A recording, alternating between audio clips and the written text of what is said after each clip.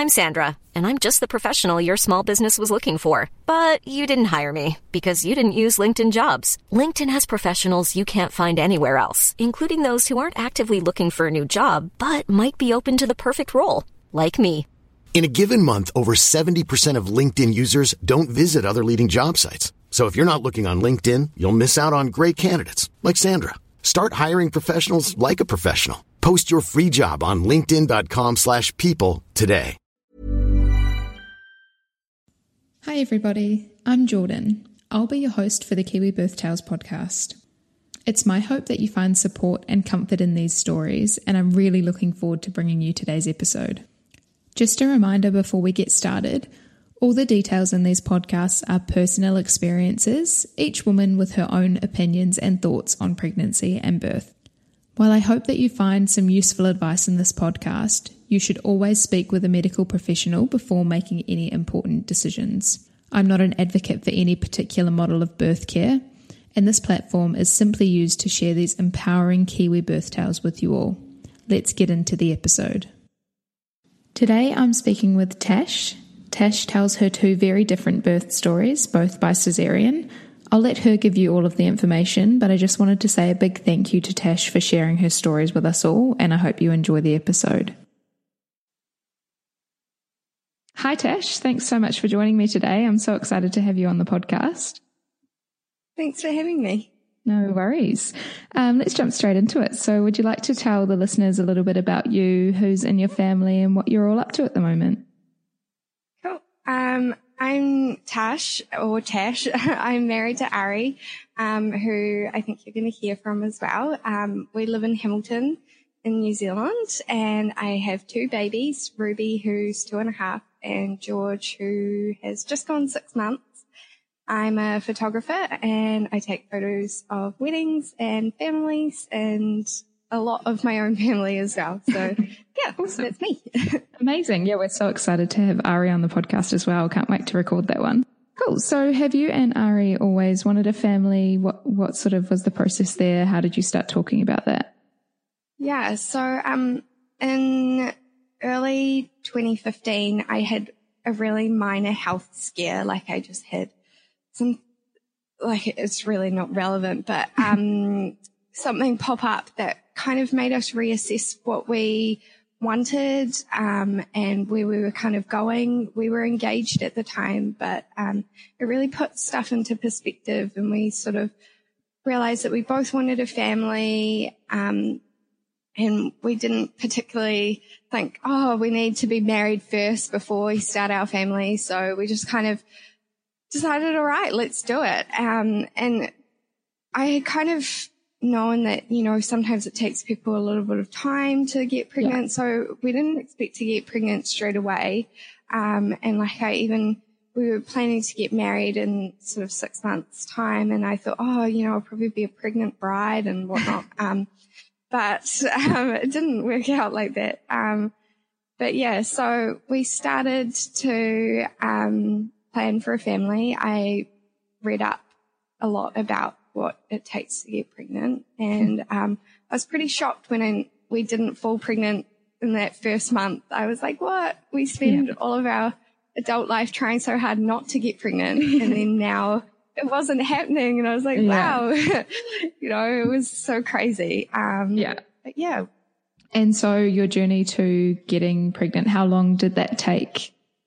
I can't remember exact numbers, but I think I'm going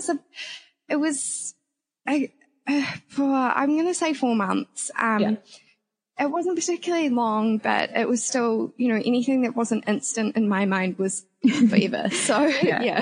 When you're waiting and you're excited and sort of you expect it to happen straight away, but it doesn't. Yeah, totally. So those 4 months went by, and then how did you find out that you were pregnant? Did you have early symptoms, or did you just sort of think it was time to do a test? Yeah, so I kind of just at one point at that particular month, I kind of thought, man, something feels a little bit different. And I was working a job where I had a lunch break, and I came home. Ari was working from home, and I was like, right, we're doing a test. And I brought a test home with me, and I had this hunch, but I because of this hunch, I was really scared that it wouldn't be right. And I took the test and I put it on the counter, and I couldn't look at it. And I was like, Ari, you need to look at it. And he just turned around and he looked at me with like this confused face, and he was like, wait, two lines means pregnant, right? And I was like, wait, no, hold on. We need to look at the box. So we like triple checked the box and like the instructions and everything. We're like, yeah, 2 lines means pregnant. Holy. Oh, and then, yeah, we both just kind of like fell to the floor and cried and screamed, and we're just really happy. Oh, amazing. That's beautiful. So obviously he was there at the time, so you didn't have to do any type of pregnancy reveal, which is nice. No. Did you have any early symptoms, or how was that sort of first part of your pregnancy? The first part was really good. I would say up until maybe like 7 weeks. I didn't feel anything. I was just, normal me, and a little bit like kind of unconvinced I was actually pregnant. Yeah. But yeah, and then morning sickness and everything started from there. But that first part was just really blissful and really nice. Yeah. Lovely. And did your morning sickness last very long? It did. So I had hyperemesis with Ruby. I was like very, very sick. So in the first 12 weeks, I lost 6 kgs. I was vomiting and not eating so much, like not eating anything. I was constantly, like in doctor's offices and the hospital and stuff, trying to get, IVs and everything, because I was just so poorly. But by about 18 weeks, that kind of subsided. So yeah, but that was pretty tough for the first little bit. Yeah, I bet it was. And so following that, was the rest of your pregnancy fairly normal in terms of how that went? It was. I felt really great. Like, I truly feel like my body was made to be pregnant. Like, it sounds kind of weird. I'm totally one of those people who love being pregnant, although it was hard. But I just loved it. I kind of felt like this is my body, and it was made for it. That's good. And did you and Ari have any idea of where you thought you might want to deliver and what method of care you might want to go down? Yeah. So, Ari already knew, a midwife, Michelle, who he had done some work for before. Awesome. So we kind of got in contact with her, and it was just, it just felt so right. She had delivered over 1,000 babies, and was just so knowledgeable, and I always felt really safe and, perfect, well looked after by her.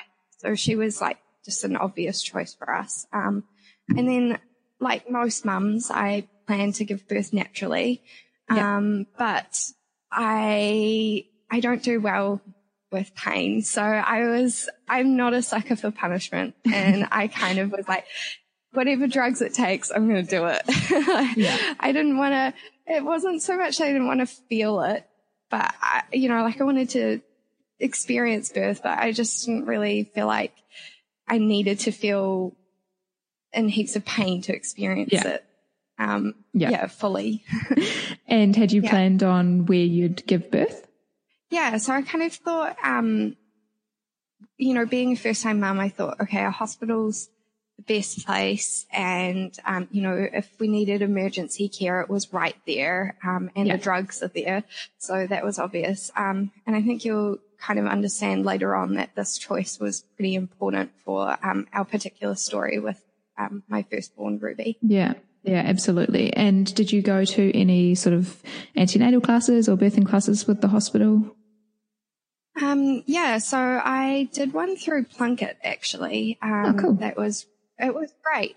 We learnt a lot, and I think it was really good for, the partners in particular, just to kind of, really understand what was happening with the body. I kind of was always doing research and, had an idea of what birth was like. But for him, he was just really out of his depth. So I think that really helped him kind of understand what was about to happen. Yeah, that's awesome that he went with you. That's, I think, a really important part. If the partners are available to go, then great that he went.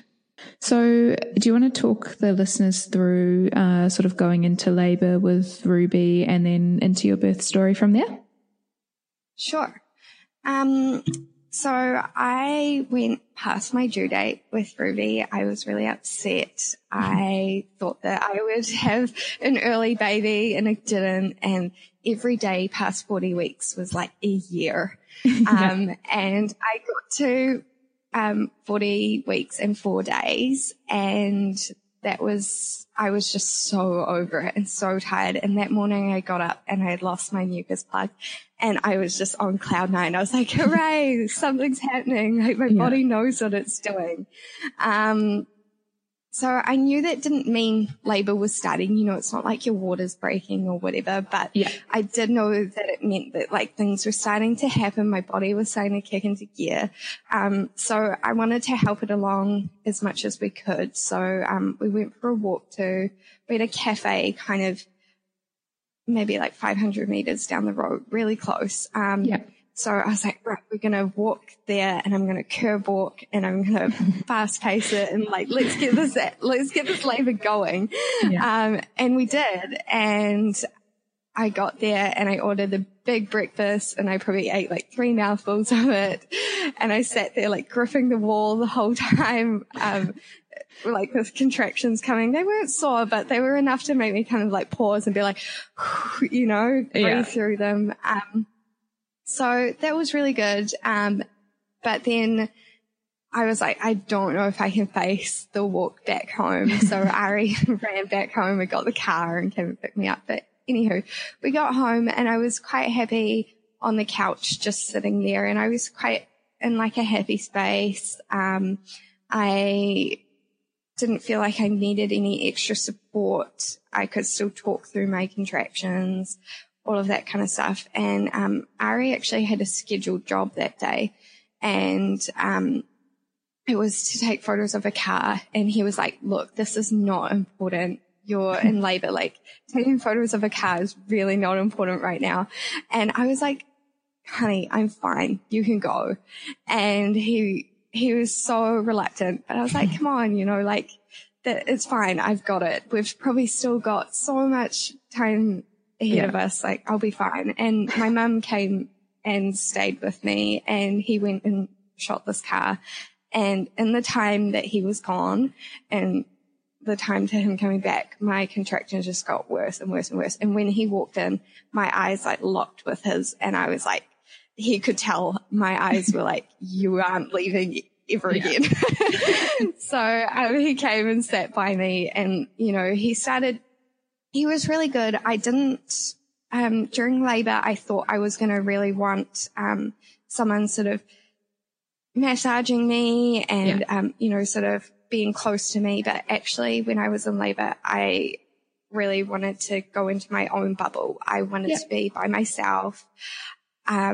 I didn't want anybody touching me. I kind of felt like I knew what I needed, and anyone else, kind of any advice everyone was giving me, I was like, you don't know what I'm experiencing. So it was kind of, it was one of those things that I think you kind of have this idea of how it's going to go, but then when you're actually in it, you're like, oh, okay, wow, this is how I respond to this. So I spent a lot of time sort of like kneeling. I felt like a kneel kind of squat position. It sounds so bizarre when I describe it, but on the lounge floor was like my thing. And I just sat there and kind of breathed through them. But as time went on and like the contractions started to ramp up, I was struggling to stay in that zone. You know, I kind of was losing the ability to talk and like vocalize what I needed people to do for me, which I found really difficult because I then started to really fight the pain. I wasn't going with the pain anymore. I was really fighting it. And I kind of describe it like I wasn't riding the wave. I was walking through it. And the contractions, I felt like I wasn't being productive with them because I was just fighting them the whole time. So I went back and forwards between the lounge floor, the bath. We used to live semi rural, so we were on tank water, and I took like maybe 3 baths, and I wanted them like piping hot, but obviously you can't really have that when you're pregnant. But I used all of our hot water, and because we're on tank water, like it just was it was heartbreaking because I knew that there was nothing they could do. So Mum and Ari were like sitting there filling a bath up with kettles, trying to keep me warm in the bath. And I liked the bath, but I found it difficult because it was just a bath, so I didn't have like sort of space to spread out and kind of really relax as much as I thought I would. So we were kind of, Ari and my mum were on the phone to my midwife talking, and she was really talking them through it because I think they were quite nervous too. Obviously, you know, they've never experienced anything like this as well.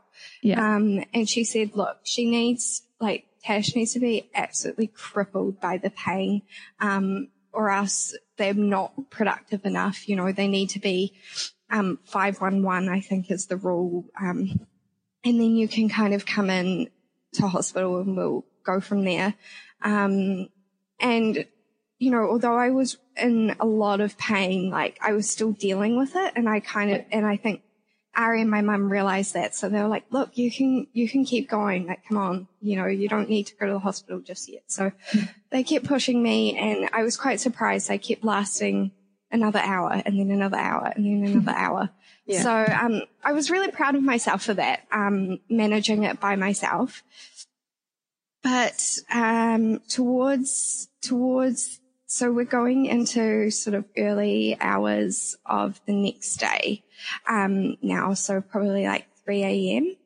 And, it was at about this time that I lost quite a lot of blood. Like I started to bleed, and, Ari was straight on the phone to my midwife, and she was like, look, it's probably just the bloody show, which is quite common. Most people have that. And, Harry was like, man, this seems like a lot, you know, he had known what it was. But she was like, I'm sure it's fine. Don't worry. But I kind of think maybe if she had been there, she would have seen the amount of blood and kind of been a little bit more worried. But I did bleed quite a lot. So that was kind of our first sort of sign that, oh, maybe something's not quite right. So 6 a.m. rolled around, and I was like, right, I'm done. We need to go to the hospital. I'm tired. I need help. I was still bleeding quite a bit, and I was like, you know, something's not right. I need some help. So we got in the car, and I was such a cow to Ari the whole drive. I was like constantly like, speed up, no, slow down, no, speed up, no, slow down. And we finally got to the hospital, and like I say finally, like we lived like ages away. I think it was maybe 10 minutes because it was 6 a.m. No one was around, but it felt like an hour's drive. And we got there, and when I walked into the room, like just this wave of calm came over me, and I was like, right, okay, here I am. Like, I'm going to have my baby. And Michelle was like, she met us there, and she was like, right, like I'm going to check you. And if, you know, I've got bad news, like if you're not far enough along, you have to be sent home. And I was like, oh, come on. Like I've been working on this labor for 20 hours now. I've been having contractions for 20 hours. Like I'm going to be far enough along. And she checked, and I was 2 centimeters dilated, and I was heartbroken. I was like, oh, no way, check again. Like you must be checking me wrong. And she was like, honey, protocol is 3 centimeters to stay in the hospital. And I was like, I was just heartbroken, and she could tell I was getting tired and that something wasn't quite right. And she was like, look, I'm going to try and pull some strings and see if I can get you to stay. And she did. So we continued to labor. I was mostly just on the bed in hospital. I don't know if it was that I didn't feel right moving around. I'm not 100% sure, but I was quite comfortable on the bed, and that was where the gas was. So I just lay there. I used the gas, and I found it great. yes, it did take me out of the room and I felt very spacey, but I felt like I almost needed that after 20 hours, kind of that distraction. Yeah. So, over about 3 hours, I progressed to 6 centimeters, and I was so happy with that. I was like, man, like it's taken me 3 hours to get to 6 centimeters. Another 3 hours, I'll be 9. Yeah. Give me 4 hours and I'll be meeting my baby. That kind of thing. I was like, I was really stoked with that. My waters broke while I was going to the toilet. So it was at about 6 centimeters where like it really started to feel like, my pelvis was widening, that, all of that kind of stuff, where Ruby was getting a lot lower. I was also getting a little pushy. So I was kind of feeling like I needed to push. And I was saying that to my midwife, and she was like, don't push. You're only 6 centimeters. You're going to hurt yourself if you push. And I remember there was a sheet over me, and I remember just sitting there pushing and being like, she doesn't know I'm not. So I just sat there and I like pushed a little bit, but it didn't help. So I stopped. But I was like, right, the gas wasn't cutting it as much as it was in the beginning. And I was like, right, it was in my birth plan that I wanted, pain relief. So I was like, let's get this epidural started. Yeah. So, the anesthetist came in, it took about 45 minutes for him to get it in.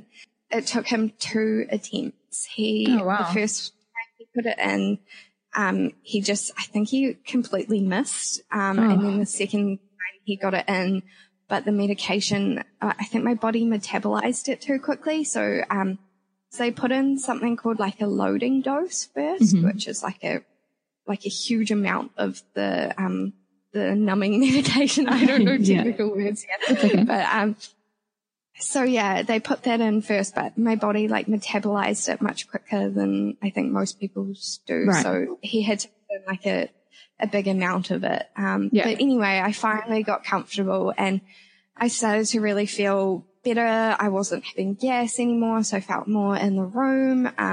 I started to kind of feel like, all right, I'm back in my space. I can do this. When you have an epidural, you have to be monitored.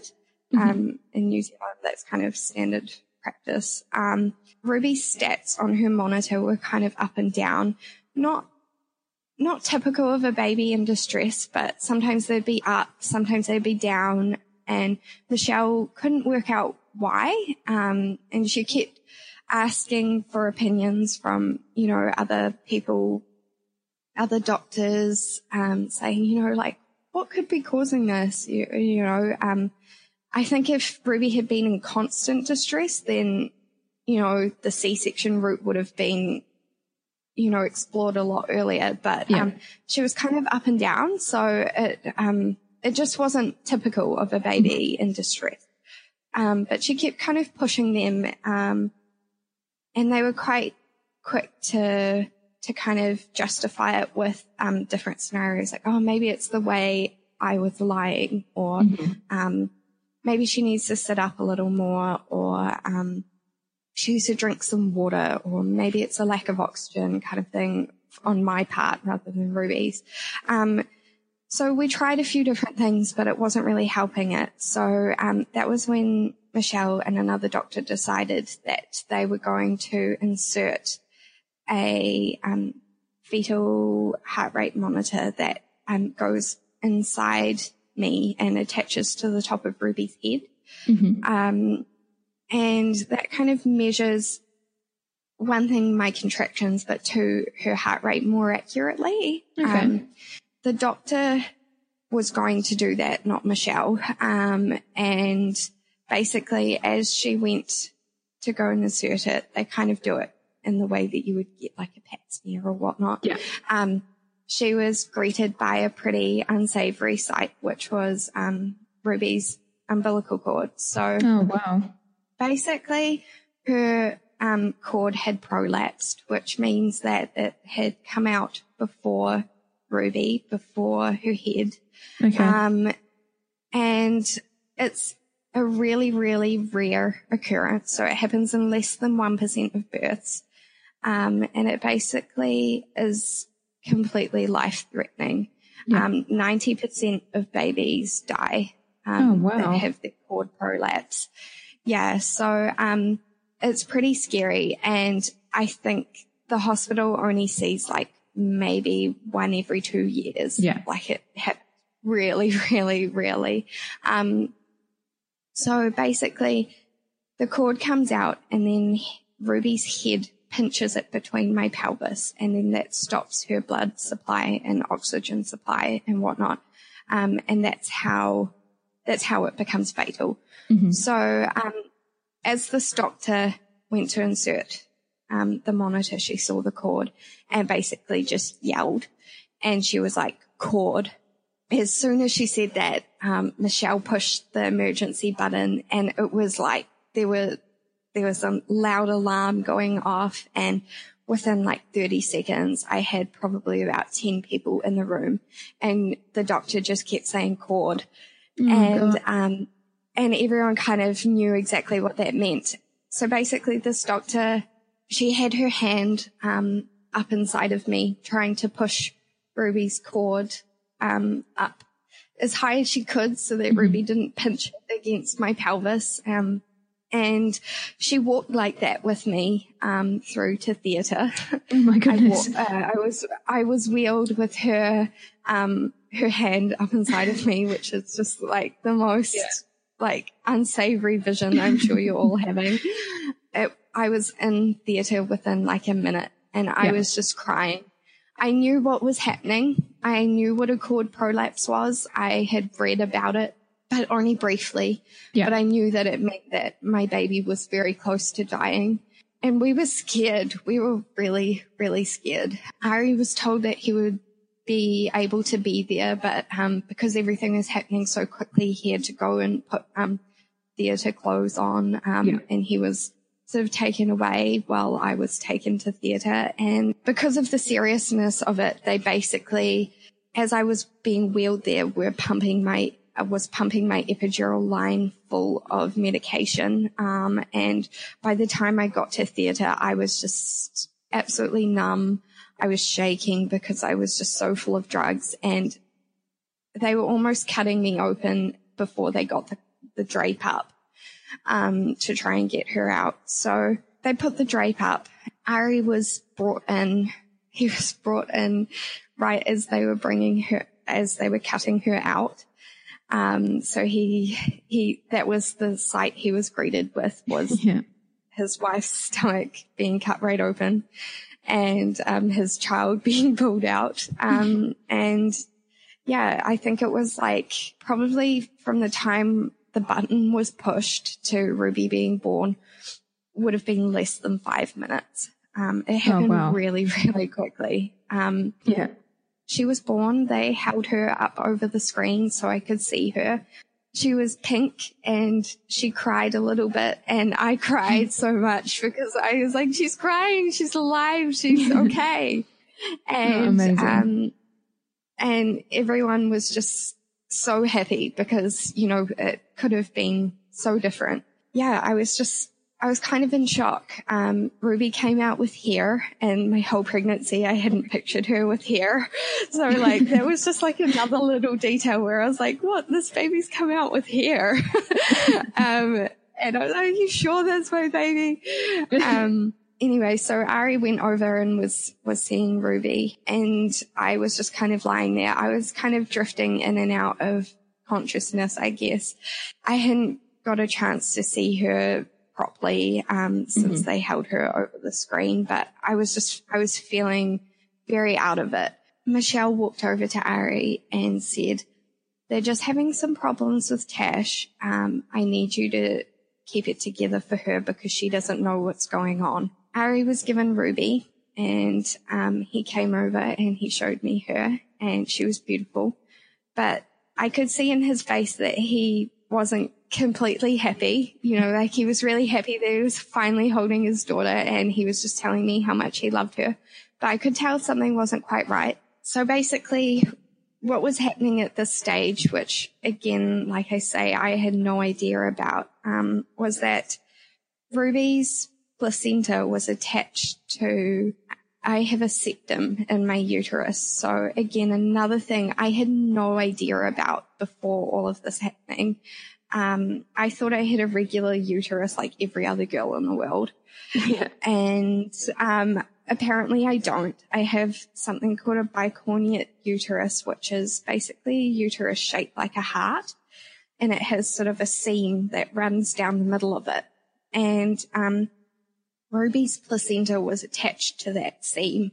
No one knew about this beforehand, but as the doctors went to remove her placenta after she was born, they took with it that septum, because like basically what they normally do is just sort of pull on it and the placenta comes out. But, this time it was attached to something that wasn't meant to come out and it pulled that with it. So, that meant that I started to bleed out quite a bit. Was bleeding out so viciously that, the overhead lights in theatre were being sprayed with blood.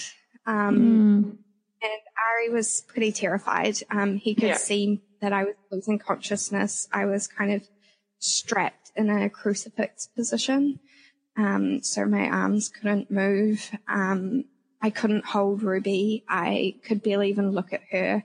I think I touched her nose with my finger and that was it. And after about 45 minutes, they managed to get bleeding under control. But I was pretty poorly after all of that. I was then wheeled through to recovery. And I remember just being like, please can I hold my baby? Because Ruby had been born for about an hour and I hadn't been able to hold her yet. And I was like, please can I hold her? Can someone just give me her? And I was so weak, not quite there or present in the moment, but I really wanted to hold her. So Ari had to sort of hold her with me. And I just looked at her and we have this one photo of her where she's kind of just lying on my chest. Yeah, I just think her face kind of tells the story of it in that picture where she's kind of like, wow, like I made it. I survived that. And yeah, that's pretty special. Beautiful. So yeah, that's kind of Ruby's birth story. Wow, fairly traumatic and really quickly as well. So I can imagine that was really difficult and tough for you and for Ari. Yeah, we both kind of took a long time to kind of understand what happened. I was really, really shocked by how the trauma that Ari suffered as a result of it. I think I kind of expected birth to be like this thing that Ruby and I experience. And I guess, of course Ari's there and, a part of it, but I didn't expect that he would experience it as much as he did. There were a lot of nights after that where we just kind of held each other and cried and we're like, wow, we became really close to losing our baby. If Michelle had sent us home when she was meant to. Gosh. We would have gone home, we would have laboured, Ruby's cord would have prolapsed, and we would have never made it to hospital in time.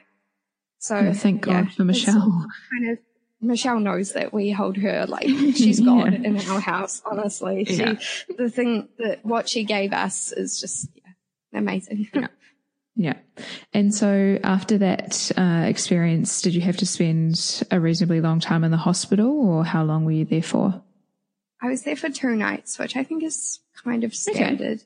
I actually managed to bounce back okay. I was given lots of injections and medication and all that sort of stuff to kind of help with the blood loss.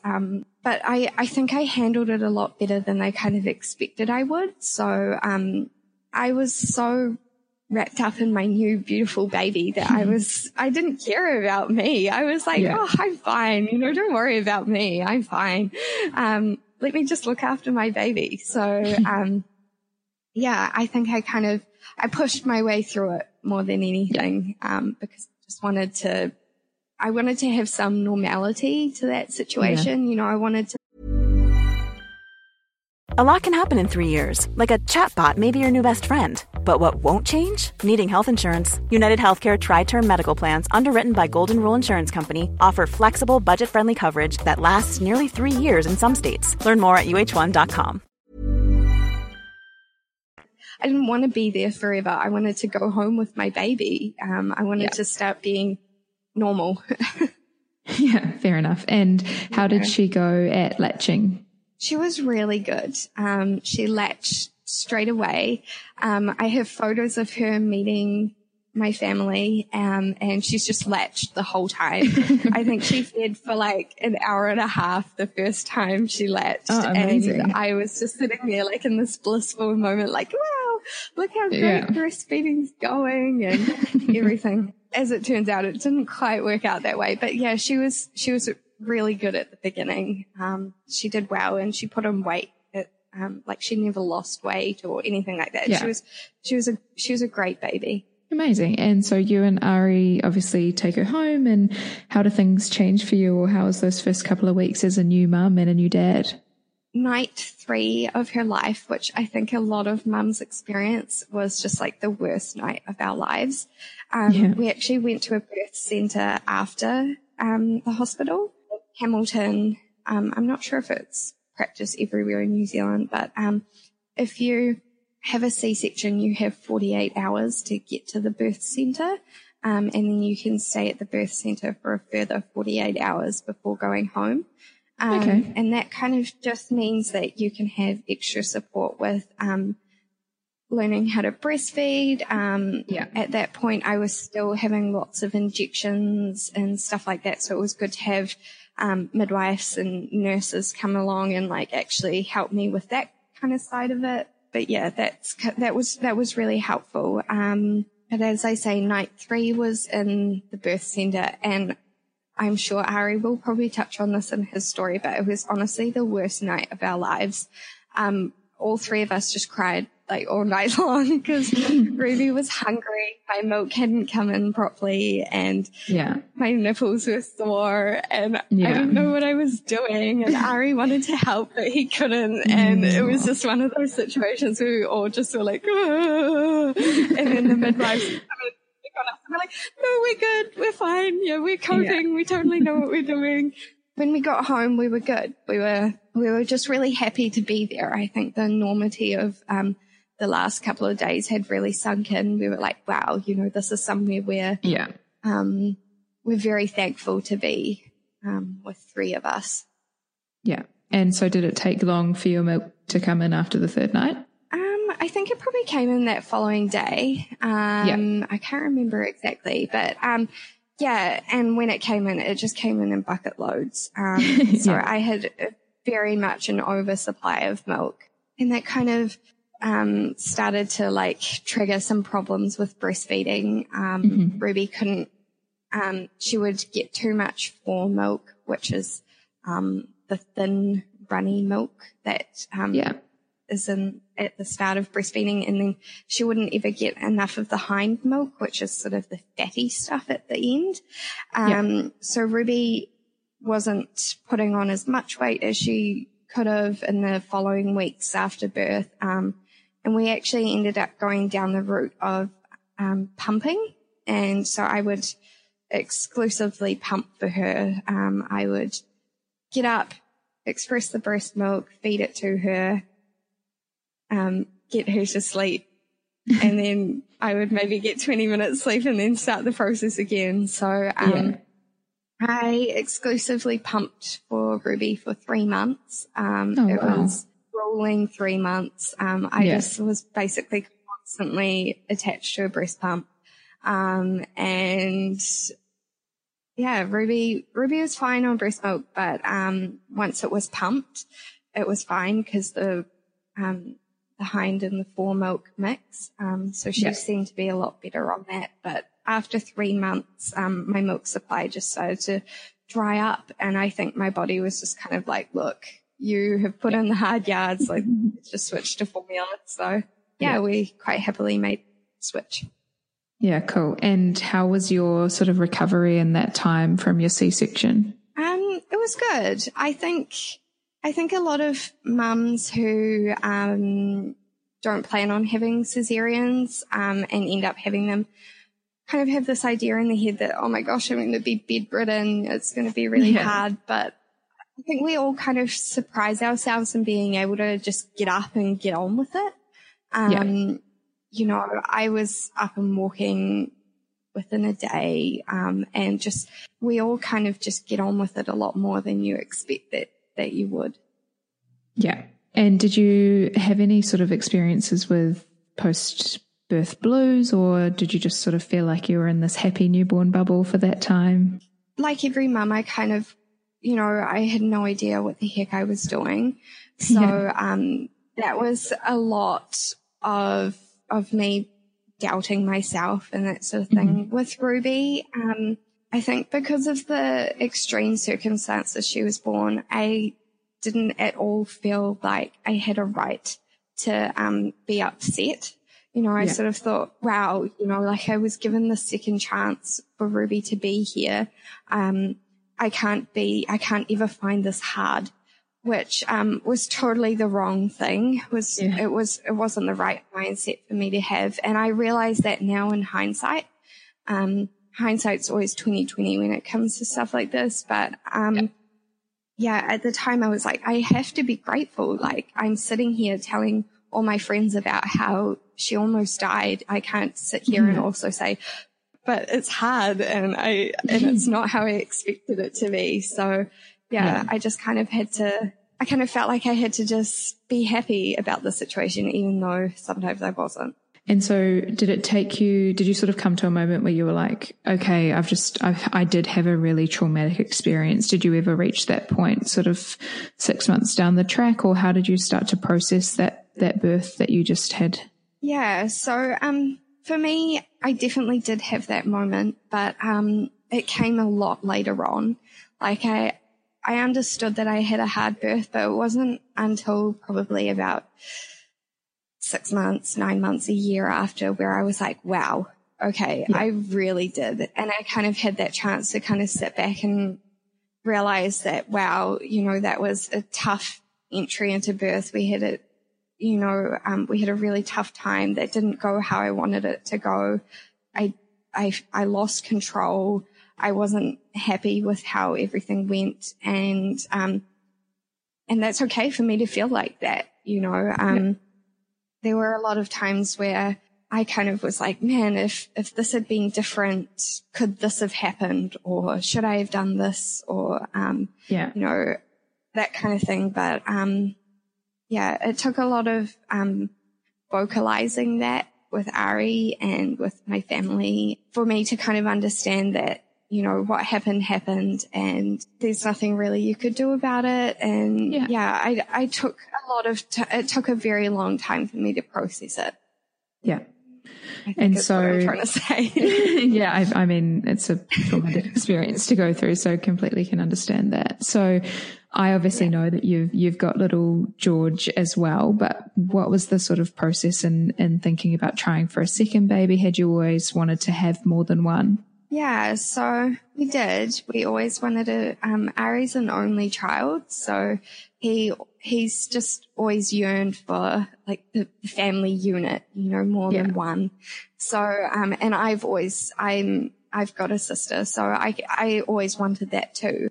We kind of thought we would want to get our baby days over with quickly. So we planned to have another baby quite soon after having Ruby. But I mean, I'm not saying like a couple of months. She was one before we started trying. And then just kind of planned to get pregnant whenever it happened.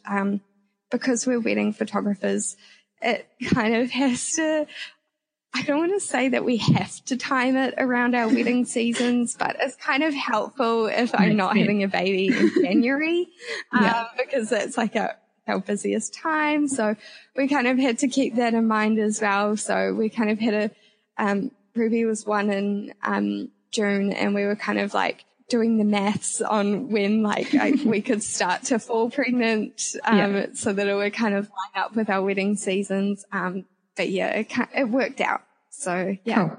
And how long after giving birth to Ruby did you get your period back? So with Ruby, I bled for 12 weeks, which was kind of a result of the tear in my uterus, that not quite healing properly. And I had to have a number of scans and stuff like that. They kind of thought perhaps I had something retained, so like a bit of placenta left in there or something. Yeah. So I had that investigated a little bit. And yeah, so like I say, 12 weeks for the first lot of bleeding to stop, but that's really abnormal. Yeah. And then I think I got my period back once I stopped pumping. So that would probably, I was probably about 4 months postpartum when I first got it back. Cool. And when you got pregnant with George, did you have any early symptoms with him, or how did you find out that you were pregnant? Again, we were trying. So I just, again, had this gut feeling. I was like, no, something's different. I can't even describe to you what it was that made me feel different, but I was like, no, there's something going on. And, funnily enough, we were having dinner with some friends who are now George's godparents. And I was like, no, this doesn't feel right. And I had bought a pregnancy test that day and I had it in my bag, and they just had a new baby and they were going off to put him to sleep. And I was like, Ari, I'm going to test. And he was like, no, you can't do it here. Like, what if it's positive? And I was like, no, I'm going to do it. So I ran into the bathroom and I tested, and I came out and the faintest second line was there. And Ari was like, he could see it, but I could tell he didn't want to like fully accept it because he wanted to be so excited, but we were at their house and we didn't want to tell them right away. So, he was just kind of like, maybe it's there. And, so we knew, like, I must have been maybe just 4 weeks pregnant at that stage. So we knew right early on that we were pregnant with him, but we were so excited. Yeah, amazing. And did you have any sort of early pregnancy issues like you did last time, or how was that process for you? Not so much. In the beginning, I was pretty good. I was very sick with George again, which made me think I was having another girl, because I was like, man, if I was sick with Ruby and now I'm sick again, like I must be having another girl. And I was really starting to connect with this little girl in my belly, but it wasn't. But I wasn't quite as sick as I was with Ruby. I was still, I think I still lost like 4 kgs this time round in that first 12 weeks. I was still really ill, and I was still every other day going in to get IVs of fluid and that kind of thing. Like I say, like, oh no, I wasn't that sick, but like I was really sick. But it definitely wasn't as bad as Ruby's. Yeah. And did you find out that you were having a boy before he was born, or? Yes, we did. So I had some bleeding, which was a bit scary at about week 16. And my midwife was like, look, it was like just a tiny bit. And she was like, look, I can tell you're worried. Let's just send you for a scan. And she said to us, she's like, and the good news is at 16 weeks, they'll be able to tell you the sex of the baby. And we just looked at each other and we're like, oh my goodness, like that we're going to have to wait another 4 weeks. So, we went in for the scan, and as soon as the lady put the little ultrasound wand on my belly, she I don't know how she did it, but she put it right on his genitals. And I was like, whoa, I knew what I was looking at. And then, she quickly moved it off and then did the rest of the scan, and she came back and she's like, would you like me to tell you the sex? And I was like, I'm pretty sure I know. And she was like, I can say with 90% certainty he's a boy, as she's got it over his genitals. I can say 100%.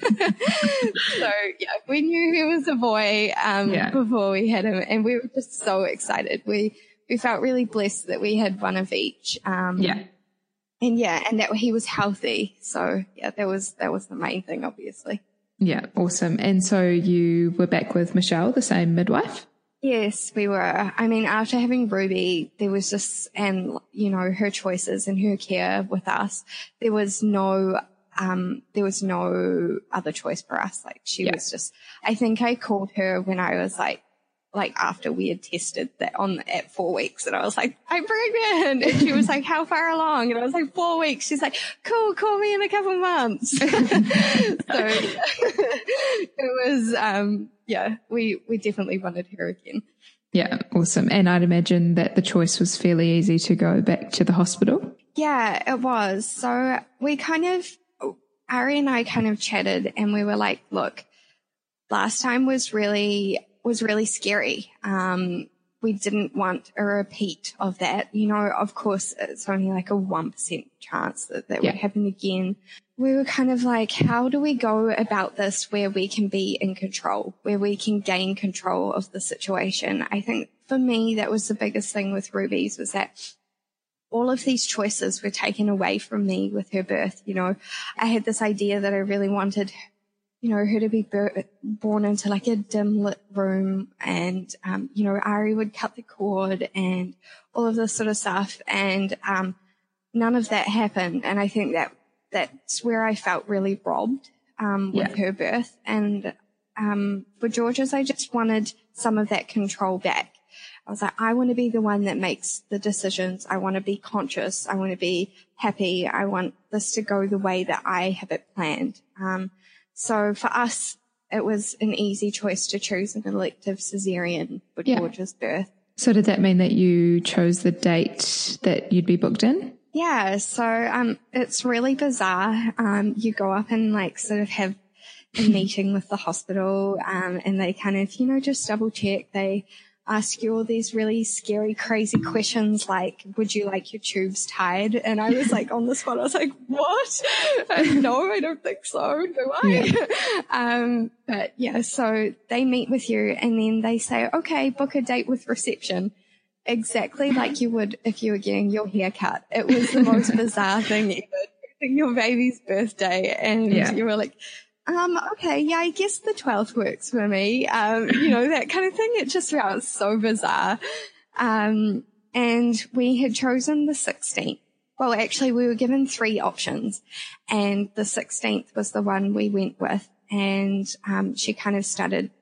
she selected it and started typing. And I looked at Ari, I was like, the 16th doesn't feel right. And he was like, what do you mean? I was like, there's something about it. Like, it doesn't feel right. And we turned around to the lady. We were like, can we change it? Can we change it to a different date? And she was like, oh, I've already started, you know, putting it through. And we were like, oh, okay, don't worry about it.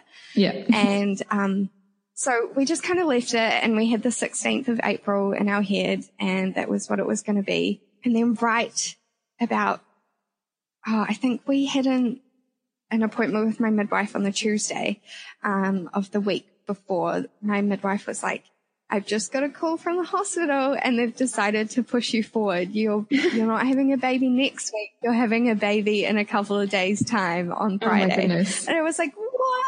No, okay. So all of a sudden I thought I was going to have a baby on I think it was Monday or Tuesday, and then now my baby's going to be born on a Friday. And I was like, wait, hold on. I don't feel like I've got everything ready. Yeah.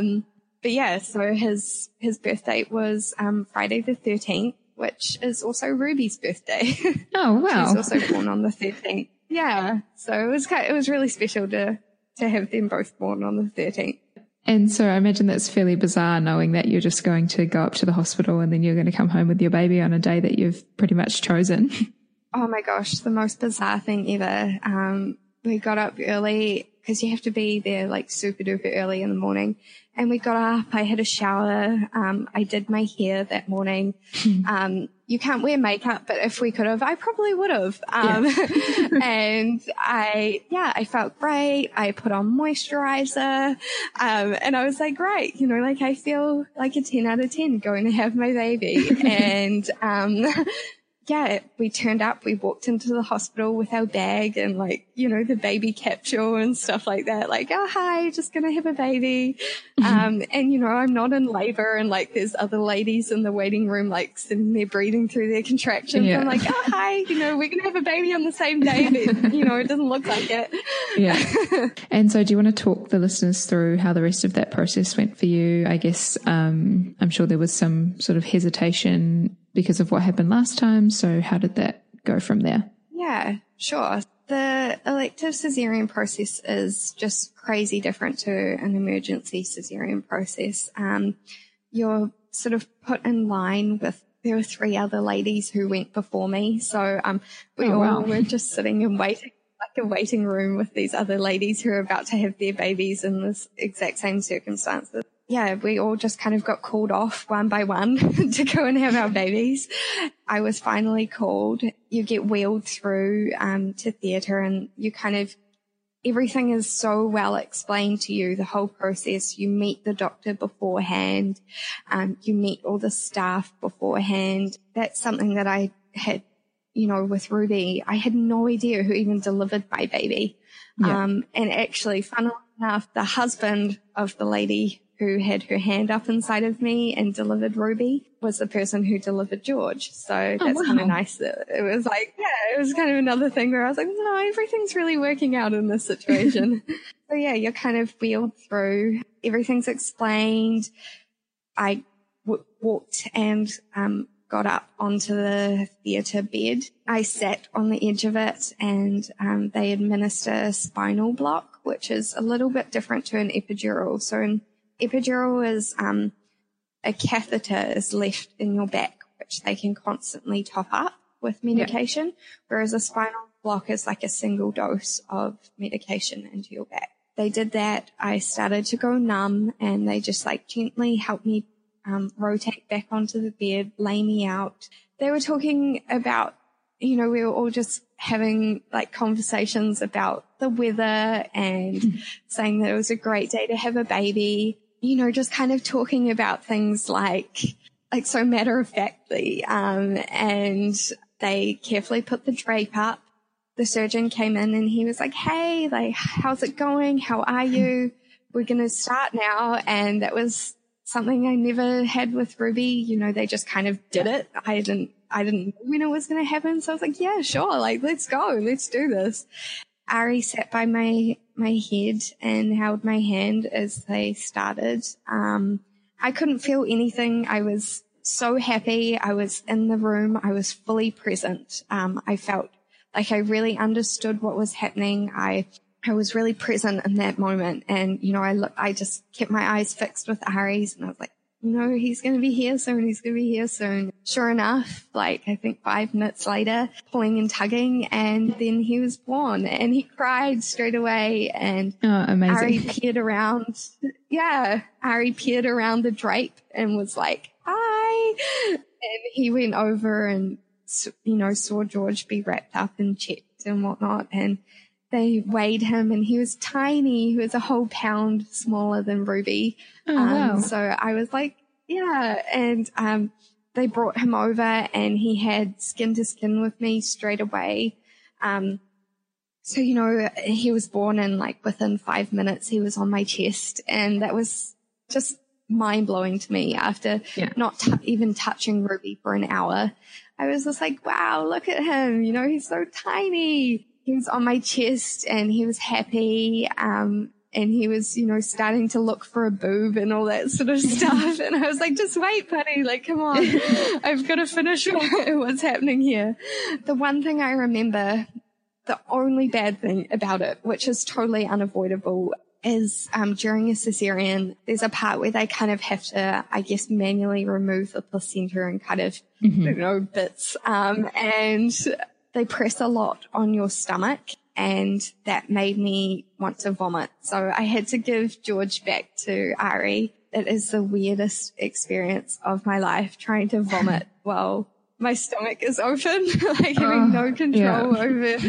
Yeah, it's a very bizarre situation. But again, like it totally didn't distract from what was happening. That whole process, I think I was out of there at the most half an hour later.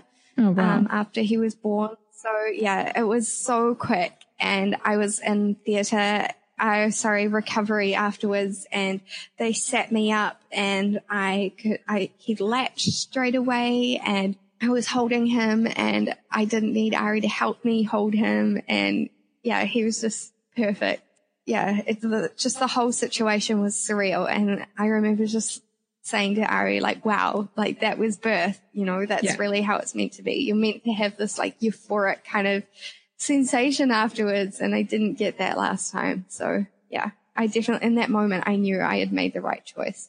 Yeah, amazing. And so did you stay at the hospital again for a couple of nights, or what was the process there? Yeah, so again, I stayed 2 nights.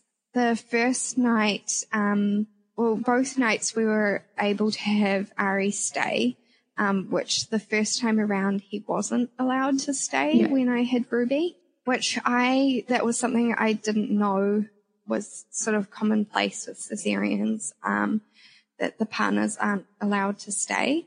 And I was like, but wait, I can't even get out of bed. Like, how am I going to pick my baby up when she cries? And you literally have to push a button, and a nurse comes and picks your baby up and gives it to you. It just felt so strange. But this time around he was allowed to stay, and I was so thankful for that. Because obviously we're wedding photographers and there's no other option for us, we had a wedding the next day. So Ari couldn't stay because he needed to sleep. He was about to shoot a 12-hour wedding the next day. Oh my goodness. So yeah, it was a bit of a bittersweet moment. It was actually the wedding of some friends of ours. So it was really like sad that I wasn't going to be there, and I was sad that Ari wasn't going to be with me. And yeah, but it was great. It was actually probably a really good time for me because I really felt like I got to bond with George. Yeah. I was there for a lot of the time by myself. And that also encouraged me to get out of bed sooner than I did with Ruby. And yeah, I was on my feet like probably 10 hours after the C-section, which was really quickly. And I wasn't, this time round, I was just taking like Panadol and Nurofen for pain relief, like nothing stronger. It was just, worlds different. Yeah, amazing. And did you spend the couple of extra nights in the birth centre again, or did you go home? Yeah, we did. And this time around, we actually didn't need the midwife's help as much as we did that first time. We kind of had an idea of what was going on, but it was just really nice to be somewhere where, if we did have a question, someone was there, as well as they bring you food. So it was good to not have to worry about feeding ourselves in those first couple of days. This time around, I don't think we needed it as much. And I would go as far as to say for our third baby, I would probably not even go to the birth center. Yeah, I kind of, this time around, I was kind of quite eager to leave the birth center. I kind of was like, right, we've got this. We know what we're doing. So yeah. Awesome. And when did Ruby meet George? How did that go? Oh my gosh, that was such a cute moment. Being photographers, photos to us are like our love language. Like we capture everything in our lives. We capture the bad stuff, the good stuff, everything. We really wanted a photographer in theatre with us, but you can only have one person present. So that meant that Ari had a camera, and we also gave a camera to my midwife. Luckily enough, she actually knows how to use a camera, so she's done like a little bit of photography. So she took some of the most amazing birth photos of George being born. After that, when I was in the ward, we got one of our photographer friends to meet us there, and she captured some photos of the first couple of hours of George's life. And she also took photos of Ruby meeting George for the first time. And Ruby came in with my mum, and she was just going, baby. And but then she was kind of a little bit like, wait, who is this guy? Is he ours? Like, I think she kind of thought maybe he was like a friend's baby or something. Yeah. But she was lovely with him, and still is. Yeah. Oh, Oh, good girl. And so how was your breastfeeding journey with George? Was it any different to Ruby? It was a lot harder than Ruby's breastfeeding journey, which sounds so weird to say because Ruby's breastfeeding journey was so hard. So that kind of illustrates how hard it was with George. He was born with a really severe tongue tie, so much so that you can even visibly see the tongue tie in one of his pictures when he was just born. Yeah, it's like an insane tongue tie. So my midwife Michelle was like, look, he's got it. You're going to struggle in the beginning. Let's book you in to get that sorted as soon as possible. So we did, but it was still probably about 5 days before we could have his tongue tie dealt with. And in that time, because of his tongue tie, he couldn't get a very deep latch. He would kind of nibble a lot at the breast, and I was just in a lot of pain. He sort of had I had the same oversupply problem again. He was really struggling to kind of get that hind milk.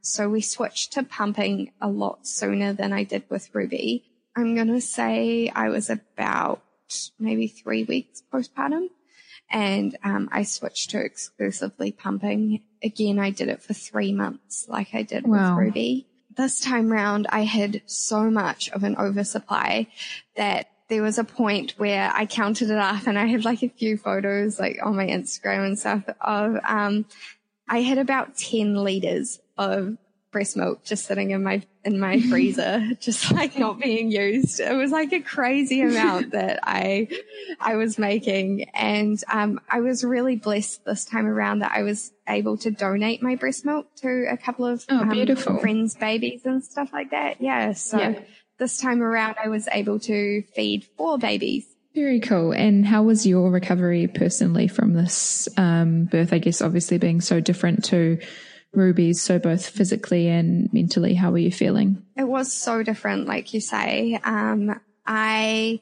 felt like I could kind of get on with it a lot easier this time round. I now had 2 kids to look after, so I kind of didn't really have a choice. I had to just kind of get on with it. I think the emotional side of it definitely was a lot easier this time round. I wasn't having to emotionally deal with kind of that huge change you have when you first have a baby, where you're kind of letting go of all of your freedom, and all of, your personal choice and all of that kind of stuff. You can't go to the toilet when you want to go to the toilet because your baby's feeding.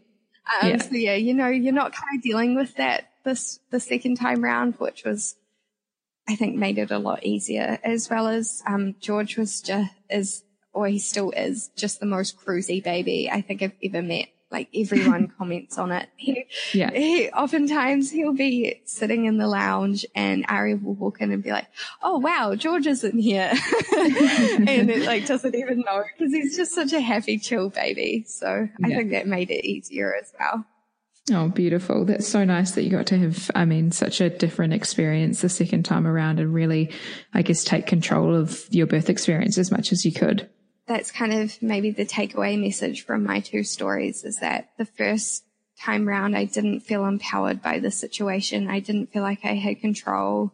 I didn't feel like the process was anything that I wanted. And then the second time round, like, everything that happened was my choice. Went into the situation having all the knowledge I needed, and I felt really empowered by that people listened to me and that everything I had done was of my choosing. Yeah, amazing. I think that's such a great message, and I think other Kiwi mums and families out there that listen to the podcast will really appreciate that. So thank you so much for sharing your stories with us today. Oh, it's my pleasure. Thank you. Thanks so much for listening to this episode of the Kiwi Birth Tales podcast. I really hope you enjoyed it. I'd love to hear your feedback, so either leave a review on the podcast app that you're listening on, or head to our Instagram @Kiwi Birth Tales and leave a comment there. If you're interested in sharing your birth tale, then please head to the Instagram page and use the email link to get in touch. Thanks again for listening. I really look forward to sharing the next episode with you. Hey, it's Paige DeSorbo from Giggly Squad. High quality fashion without the price tag. Say hello to Quince. I'm snagging high-end essentials like cozy cashmere sweaters, sleek leather jackets, fine jewelry, and so much more. With Quince being 50 to 80% less than similar brands. And they partner with factories that prioritize safe, ethical, and responsible manufacturing. I love that. Luxury quality within reach. Go to quince.com/style to get free shipping and 365-day returns on your next order. Quince.com/style.